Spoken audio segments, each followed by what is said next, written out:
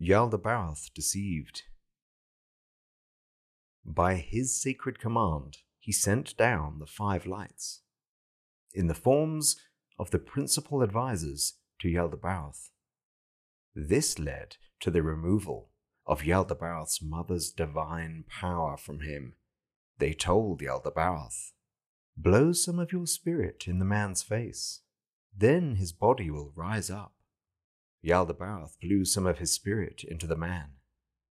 That spirit was the divine power of his mother. He didn't understand what was happening, for he lived in ignorance. His mother's divine power left Yaldabaoth. It entered the psychic human body, modeled on the primordial image. The human body moved. It grew powerful. It shone. Yaldabaoth's demonic forces envied the man. Through their united efforts, he had come into being. They had given their power to him.